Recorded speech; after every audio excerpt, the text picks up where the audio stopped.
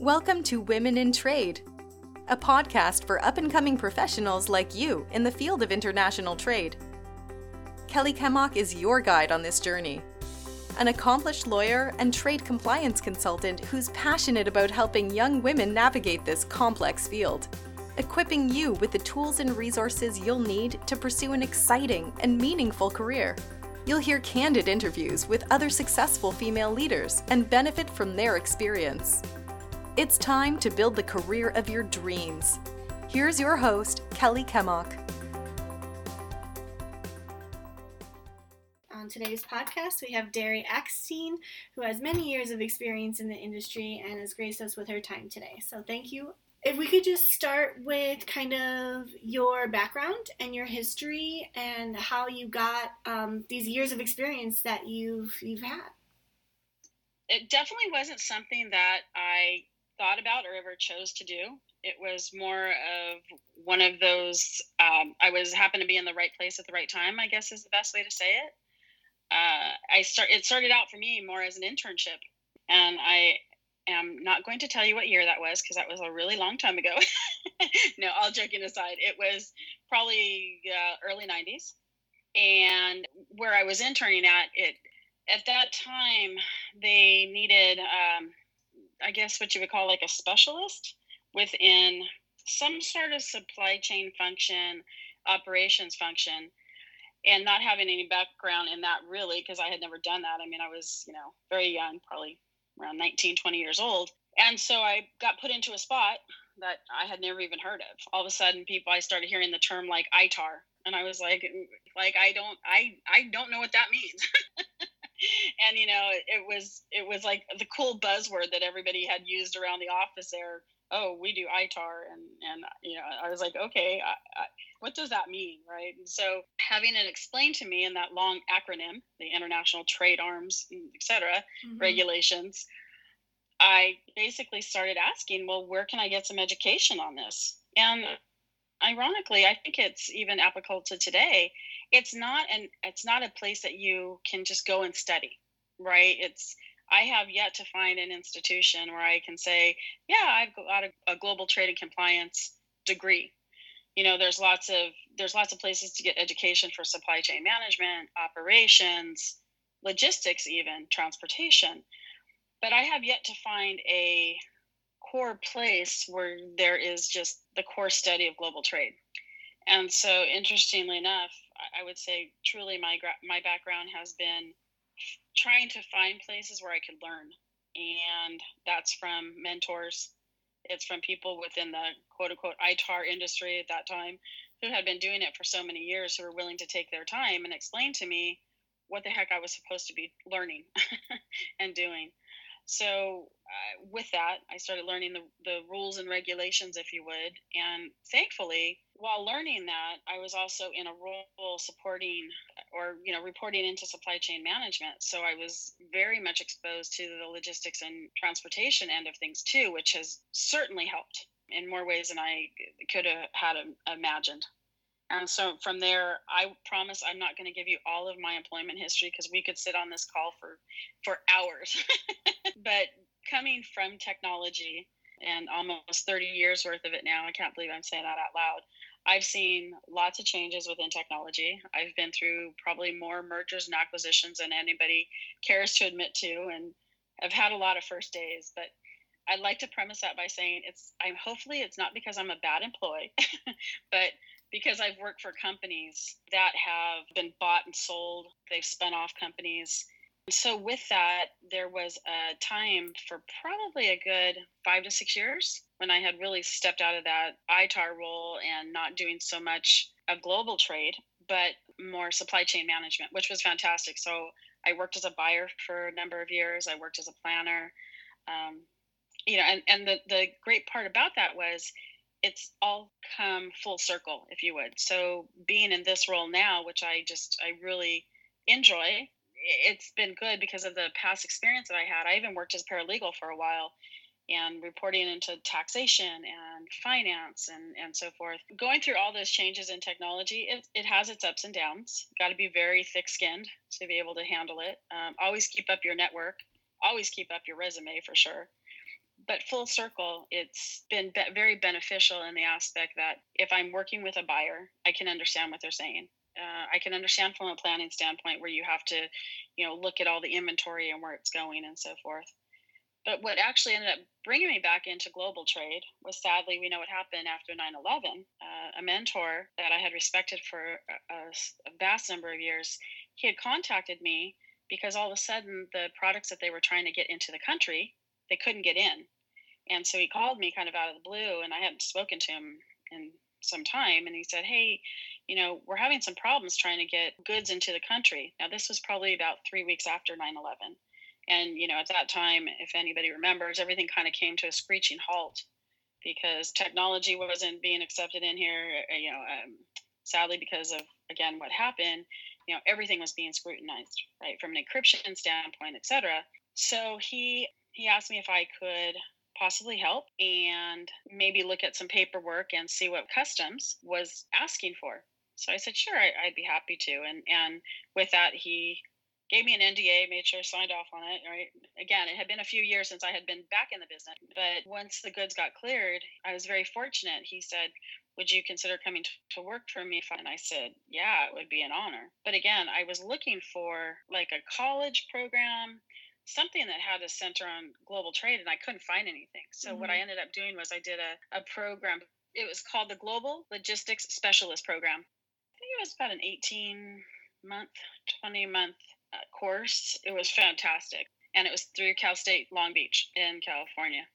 And it's still in existence today. I highly recommend it for even folks that have been in the industry for a long time. Their curriculum and their schooling and the program that they put out, it's really quality stuff. I've been very impressed with it over the years.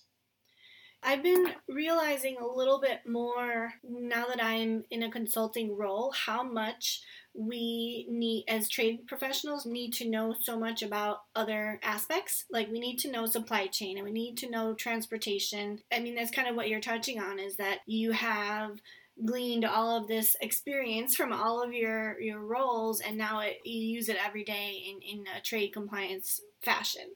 Absolutely. But I think one of the things that folks need to remember, especially if you're a novice to this industry, and even if you've got just a couple of years under your belt, this is really a function that touches truly every aspect of the company, right? And so, depending on where you're shipping to in the world, you're going to be dealing with the logistics team in your warehouse potentially, right? If you need to get an import or an export license, the first people I'm going to go to is my engineering team, right? Because they're the folks who develop the product. They're the ones who know all the IP. I would never come across and pretend like I am an engineer or a technology person, but certainly I need to go to those folks who understand it. So now I'm going to work with the shipping team because they're the ones that is going to get the product out. I need to work with the engineering team because I need to understand what the functionality is of the product, potentially if it's going to need an import or an export license, or if how are we going to classify it, et cetera. You go to legal because, you may need somebody to do a sign off on some sort of questionnaire that you're going to be filling out for potentially a foreign government. So now you've got legal. And then, of course, you work with your finance teams and taxation, right? Internal audit. The tax people may have to give you information on what the latest GST is or what the latest rules are, say in China, for example. So it's interesting to me because it really is one of these functions that at some point or another touch every facet of your company. Kelly, I have found at the end of the day, if you don't have that senior management support and that help to push the rules and regulations, it's very tough to change a climate. So I think it's vitally important to touch every single facet within the company. And, talk to everybody. I mean, I've jokingly told the story that there was one engineer who I really needed to get some information from. And candidly, he just wouldn't talk to me. He had his day-to-day work. So I actually called the gal that was his assistant. And I said, look, I need help from your boss. She goes, oh, the way to this man's heart is literally through his stomach. So I asked what his favorite food was. And he loved homemade chocolate chip cookies. So I went, and I don't tell anybody, but they were already the pre-made dough kind, but yeah. They looked real, they looked homemade. And I brought him in 2 days later, and I went to his office and I said, can you help me? I took the foil off or whatever it was and said, I made cookies because I understand this is how I can get your help. And he goes, sit down. I admit it took a little bit of bribery, but after that, there was a great camaraderie. And admittedly so, I still had to bring in chocolate chip cookies every couple months to get his help. But without him, the company certainly couldn't get the product to where it needed to go. I didn't understand the functionality. He was the brilliant one. I was just putting I call it my dairy fairy dust on top of it and hoping the box got there okay. When you talk about logistics, outside of course, like the embargo countries, which we're not supposed to ship to, you can ship anything all over the world. But if you don't have the rules and regulations in place, if you don't have that importer of record in place, if you don't have that global trade pre-diligence, if you would, in place, good luck. You touched on a couple of things that I wanted to talk about. One was, basically just clarifying, your career has been primarily focused on technology. That has been the industry that you've been focused on? Oh, absolutely, 100%. And when I say I've worked in technology, that's a big umbrella. I mean, I've worked with telecom, semiconductor, manufacturing. Manufacturing has been probably my cornerstone of the last 30 years. I've been very blessed, though, to do some project work for different industries from folks that have approached me just because either A, they couldn't afford to bring a full-time trade and compliance person in, or there was some overlay work that, you already had a company that was potentially looking to do a merger or a purchase, right? And so they needed maybe another set of eyes to look at some documentation and so forth. So I have been blessed to be able to do some work in different industries on a much smaller degree, obviously, but I've worked in textile. I did some time in the wine industry, which I really enjoyed that project. I've done some work in medical device, etc. The beauty of this role is when you learn the foundation, you can walk into an industry at least knowing what is required, because every product needs an HTS code, right? Every product, I don't care if you're selling pencils with no erasers and pencils with erasers, right? They need to be classified. And so, if you've got that experience on how to do classification, that's vital. And then also from the export standpoint, I mean, you also have to do your classification potentially, depending on if you're going to be working in telecom or semiconductor. What would you consider under the technology umbrella? You said semiconductor. What else? I don't know if we have all day. I mean, there's so many facets to technology, right? Yeah. Especially today. You've got AI, you've got cybersecurity, you've got internet security, you've got lasers that, depending on the type of product that you're dealing with. I mean, it's so vast. Like I could literally sit here and bore people to death with all the different facets of it. But that's what I think is so fascinating about the technology standpoint, is that there are so many avenues to it. And to say that you can keep up with all of it, no. I mean, I used to, before I would go to a BIS update, I would think, oh yeah, I got this. Like I'm good. I feel good about what I'm bringing back to the company. And then I would go to one of those seminars for 2 to 3 days, and I'm like, oh Lord, it's all changed again. Just when I think I got it. There's an overarching theme where everyone is just so excited about their role because there is so much to learn.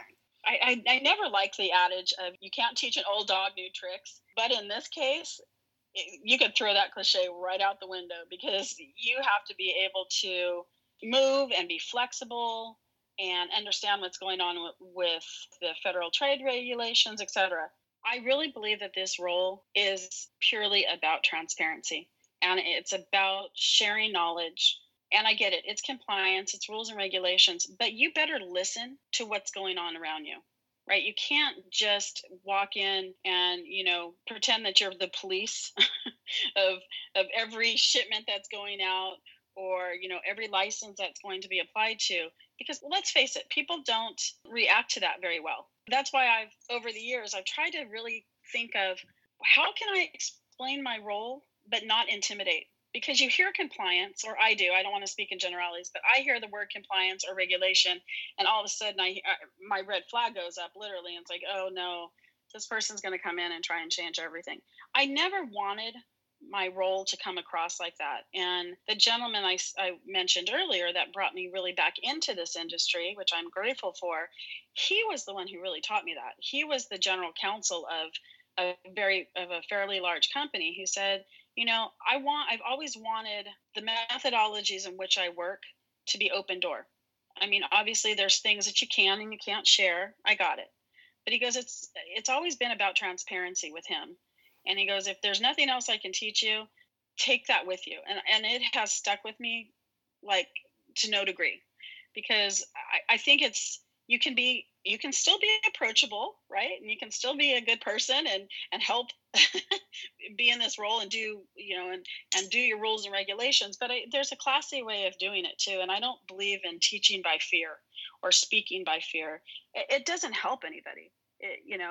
That's why I jokingly always tell the story about the cookies, because I don't know if this gentleman saw me as just more of an imposition, but it was like I can be real, man, and again, don't tell, I didn't make them all from scratch, but it was more of like my peace offering, like I just want to work with you, because I can't work with you and your team if we don't have a standing bond and relationship. What is your snippet? What do you tell people what your job is? I'm an insurance plan. I'm an insurance plan to help you get your goods from A to B. You're not supposed to drive a car in California without auto insurance. So why would you want to ship goods globally without having some sort of insurance plan to help those goods get there? At least somebody to help support you. And I always tell people, I'm in an advisory role. At the end of the day, the business decisions have to come from the business and those well above me that own that. But here's what I see. So if you want to give me a scenario and you want my thoughts, that's what I'm here for. And I think trade compliance is changing because, especially now with the Trump administration tariff, they're getting a seat at the table. Yeah, the emphasis, I couldn't concur with you more. The emphasis is much more vast, and I've seen it in years. I say this out loud. Yes, I said 30 years almost.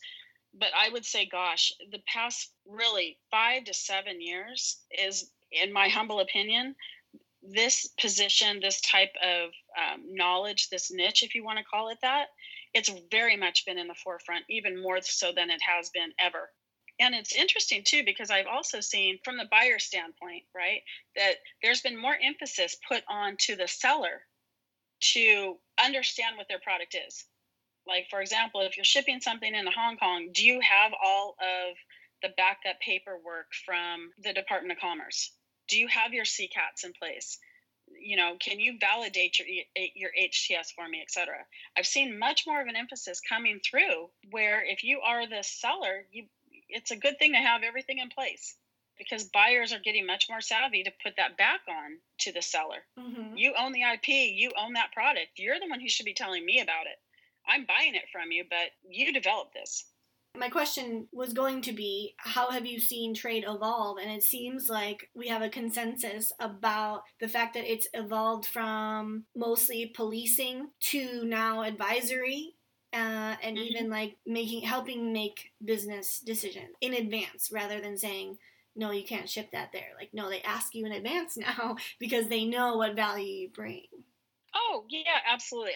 I'm going to speak from the shipping standpoint. Okay. Right? Everybody's had that shipment at the 11th hour. Okay. It's year end and everybody's trying to get the holy revenue in, and you potentially have a product that has some sort of encryption base in it, let's say hypothetically. Even though you may have your documentation in place here on the US side, and you don't need, let's say, an export license to get it, depending on the ECCN going into a country like Hong Kong, well, you better have done some pre-diligence before you can arbitrarily just ship that product. But, again, it's that 11th hour shipment that comes in, and the books are going to be closing at 5 o'clock local Friday time, and it's 4:02, and you put somebody, and I'm saying the shipping department, logistics teams, in a position, and somebody from above is telling them, ship it, ship it, ship it, ship it. Well, depending on, how you recognize your revenue, et cetera, right? Depending on what's in your contracts, whatnot, that poor person may be put into a position to say, well, I've been told that I can't do anything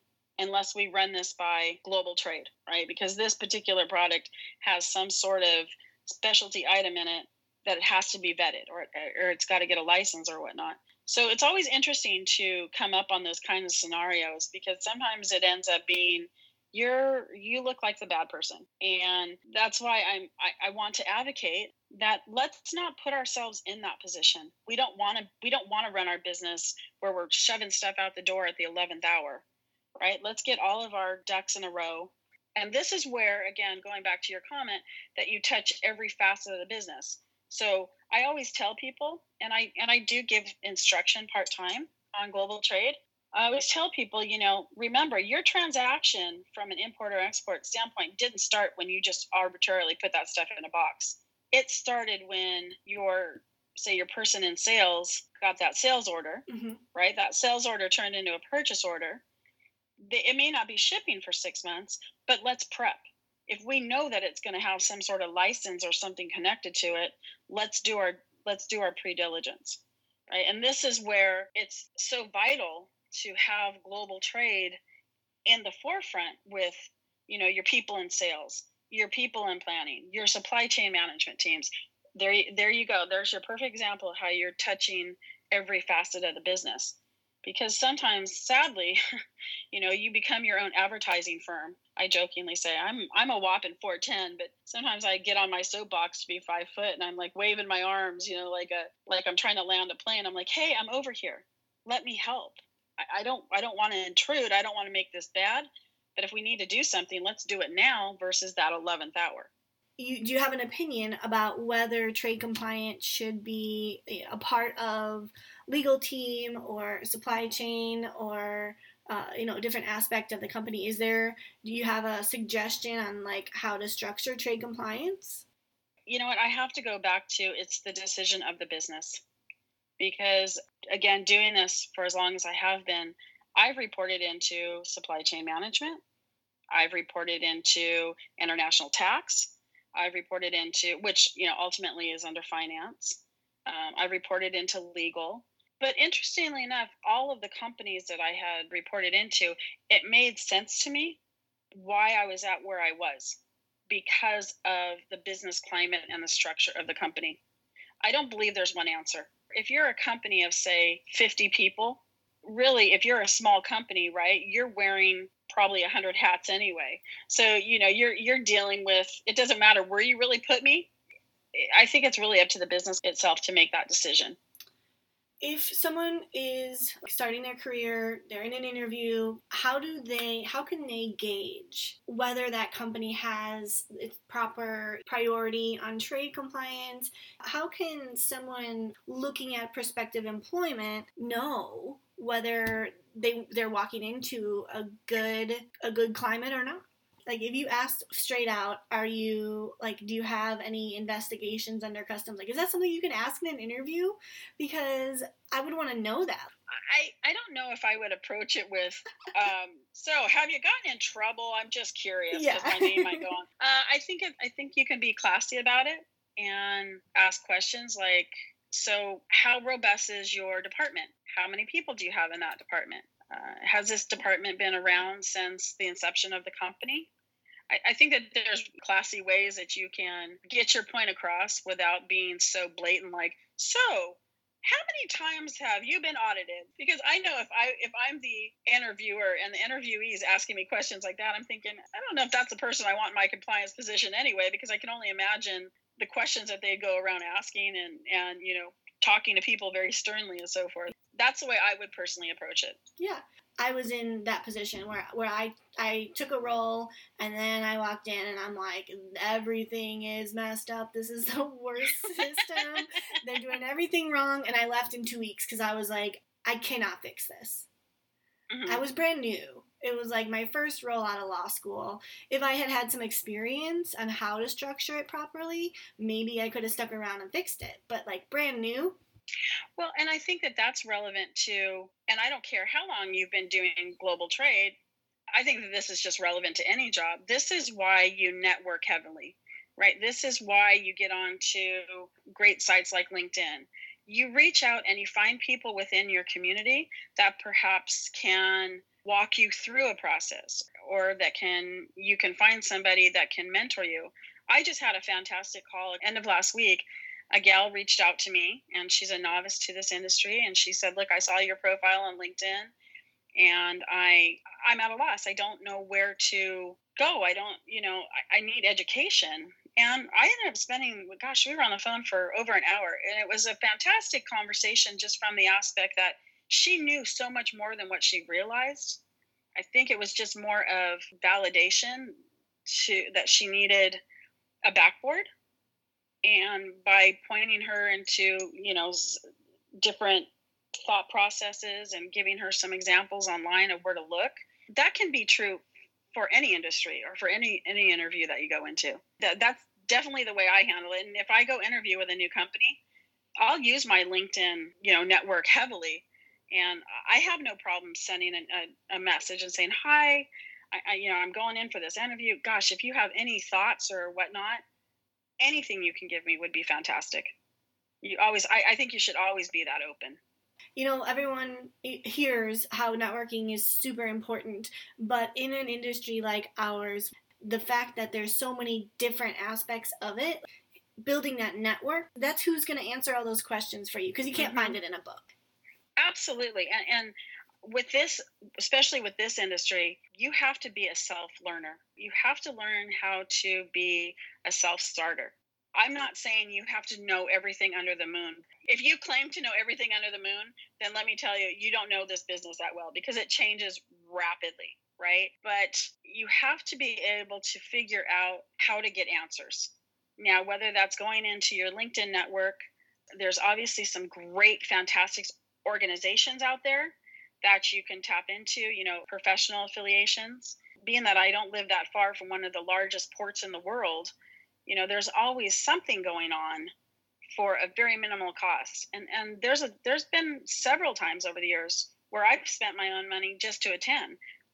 You have to be willing to be a self-starter and a self-learner and a great listener. Absolutely. That was one of my questions I wanted to ask is, have you hired people? And if you have, what do you look for? And you said be a self-starter, like always willing to learn, all of that. Any other things that you look for when you're hiring somebody? I will tell you, in my personal roles, I really haven't had, I have not ever really been in the role where I've had direct staff. My role has mainly been where I have third-party relationships, et cetera, that help and do some of the offsite stuff. And then I've had folks that have more like dotted lines to me. So with that being said, have I sat in on interviews to help find somebody? Absolutely. Have I given questions? Yes. But I don't want it to come across like I've had this huge, sure, this huge staff that I've overseen. But to go back to your question, I always want to see a self-starter. I always want to see somebody, and as corny as this may sound, who's incredibly humble and incredibly grateful. I don't want somebody that comes in and says that they know it all. I want somebody that comes in and has a fantastic foundation, right? And we're going to help build that house of knowledge together. I would always prefer to have somebody that says, you know what, I really want to be a part of whatever that project is, but candidly, I don't know how to do that. I've heard of it. I've heard of those 15 acronyms you just threw in my face, but I don't have any idea what any of them mean. And if I can give you a little side story, fresh out of college, green behind the ears, this is probably one of my biggest faults that I ever made professionally is I wanted a job so bad and to impress people so much that I said I could do things that I couldn't. And within 6 to 9 months, it was pretty apparent that what I said I could do, I couldn't. I mean, that experience really humbled me because it was really embarrassing to say I didn't know what I was doing when the guy that I was reporting to said, well, point blank in the interview, you told me you could do this. And I was like, I was young and dumb and needed a job really bad. Not one of my greatest moves professionally. I admit it. We all have our faults at some point. But the thing that he said to me is he goes, I would have had more respect for you. This was the day I left because I knew I had to give my notice because it was apparent I was not made for this job. He said, I would have had more respect for you if you had just told me that you couldn't do 3 or 4 things that were on this list of 10. He goes, I probably still would have hired you, but I would have mentored you better so that you knew how to do them when it came time to ask. In the same vein of what you were talking about, you can't undersell yourself either. You can't oversell yourself but you can't undersell yourself. So do you have any advice on how someone fresh out of college trying to say, I have these skills and they apply, but I don't have them in practice? Well, so I think that there's a two-way answer to that. First of all, from somebody that's doing the hiring of somebody who is very new and very much a novice, at some point we all needed somebody to give us an opportunity. We all started somewhere. My hope is that as these kids are coming out of college, fresh coming out of college, I'm hoping that somebody is telling them, you know what, it's okay to not know. You don't have to come across pretending you know everything. Don't be something you're not. Be who you are, but be humble and grateful about it. But be strong about what you know. But there was a gal at one time when I interviewed for a job. On paper it sounded great. I got to the interview, and clearly the interviewer wasn't looking for me and I wasn't looking for them. But I said, I know somebody, and I think this person would be great. It turned out it was, Match.com for job hunting, right? But that's what I'm talking about the humble part. It's okay. And, it's interesting because that gal that interviewed me originally, she ended up calling me, I don't know, a couple of years later and said, I didn't forget about you, and I've got this project. Would you mind working on it with me? Absolutely. I started working for this company, fantastic company, and they sent me to one of their small satellite offices. So I come walking in, and nobody would talk to me. And I couldn't figure out, I know I showered that morning. Well, only to find out when I got back to the corporate office that everybody thought that I was there to assess for layoffs. I had every, rumor in the world, this lady with black hair, she came in and she was going through our files and she was looking all through the office. Well, really what I was doing was I was doing my own internal audit. I was looking at shipping documentation and just watching and observing what was coming in out the door. So again, just like the cookie story I told you, the second time I went to that office a month later, because nobody would even talk to me, I stopped and I got 3 or 4 dozen donuts after I got off the plane. And I put them out and I put a note on there and said, this is from the lady walking around. I'm not with HR. I'm not with finance. I report to legal, but I'm here just to make sure that the shipping is being done correctly. And it was after that, it was you're the lady that brought the donuts. Well, food has been the greatest thing in the world for breaking barriers. It's all I have to say. Trade Compliance 101, bring donuts. Yeah, there you go. Always bring some form of food. I wanted to ask you about your teaching. You mentioned that you teach. So who do you teach with? Who are your students? What is your topic?